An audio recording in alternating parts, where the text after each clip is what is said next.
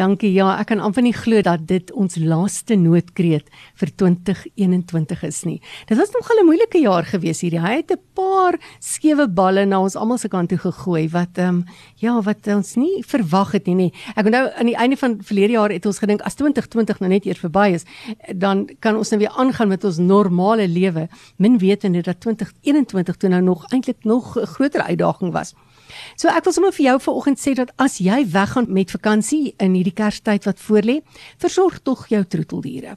Moenie jou troeteldiere alleen by die huis los nie. As jy iemand kry om na hulle te kyk, maak seker dat dit iemand is wat jou dier ken en wat verantwoordelik gaan optree teenoor die versorging van jou diere. En as jy op die pad gaan wees, ry versigtig en maak seker dat beide jy en jou kinders julle veiligheidsgordels sal dra.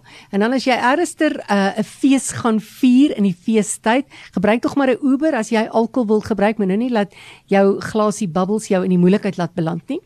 En die van julle wat gelukkig genoeg is om see toe te gaan of ergens langs 'n dam gaan vakansie hou, moenie duik nie.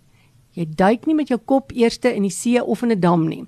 Daar's soveel mense wat ek al oor my pad van 30 jaar plus in die welsynsveld gesien het wat gestremd geraak het, omdat hulle in die see of in 'n dam geduik het. Mens duik nie kop eerste in water as jy nie weet wat daar onder aangaan nie. En as jy dan nou daar langs die see of die dam lê of by die rivier is, dra tog jou sonroom en beskerm jou op daai manier. Kerstyd is eintlik 'n tyd om te gee, nê. Ons is in die seisoen van gee.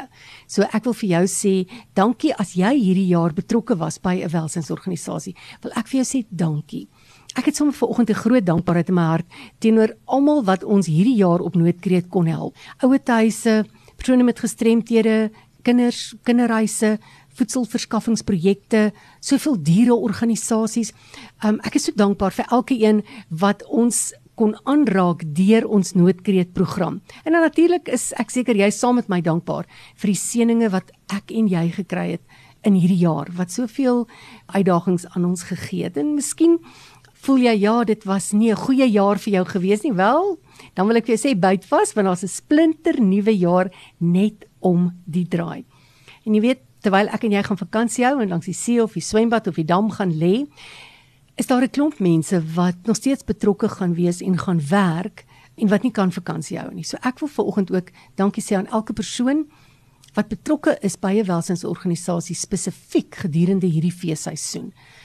Mense in kinderhuise kan nie net sê, wel ek gaan nou vakansie hou en ek los die kinders nie. Daar is nog steeds kinders wat versorg moet word. Mense wat in hospiceverenigings werk, kan nie net oppak en sê ek sien jou in Januarie nie. Of ons mense wat in ouerhuise betrokke is, of die huise vir persone met gestremthede. Hierdie is die tyd wanneer nood baie hoog is in ons land, spesifiek ten opsigte van drankmisbruik, kindermishandeling, gesinsgeweld aan die orde van die dag. So vir elke persoon wat nog steeds werk vanaf 'n welsynsorganisasie en wat help om hierdie nood aan te spreek, wil ek sê baie, baie dankie. En dan natuurlik 2022 is 'n splinter nuwe jaar waarna ons uitsien. As jy nog nie betrokke is by my fondsinsameling en bemarkingskursus nie, maak seker dat jy in die nuwe jaar betrokke gaan raak daarbey.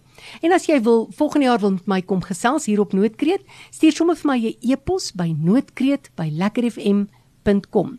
noodkreet@lekkerfm.com.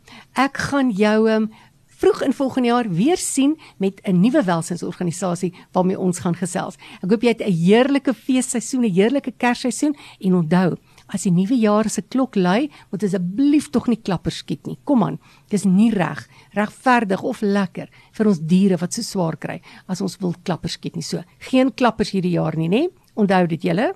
Wat jy wel kan doen is om tyd te belê. Jy weet, verhoudings is soos 'n bankrekening. Partykeer dan trek 'n mens uit hierdie bankrekening en partykeer moet jy belê in hierdie bankrekening. En vakansietyd is 'n tyd om te belê in die verhoudings om ons, sodat wanneer die lewe weer begin met sy weghol trant en ons weer so verskriklik besig raak en nie tyd het vir alles en almal nie, dat ons uit daai verhouding kan put. So ek vertrou dat jy in hierdie feestyd gaan tyd kry om tyd te belê in die verhoudings rondom jou. Ek sien julle weer vroeg in Januarie met Noodkreet. Mag jy 'n geseënde Kerstyd en 'n wonderlike nuwe jaar hê. Tot volgende jaar van my af.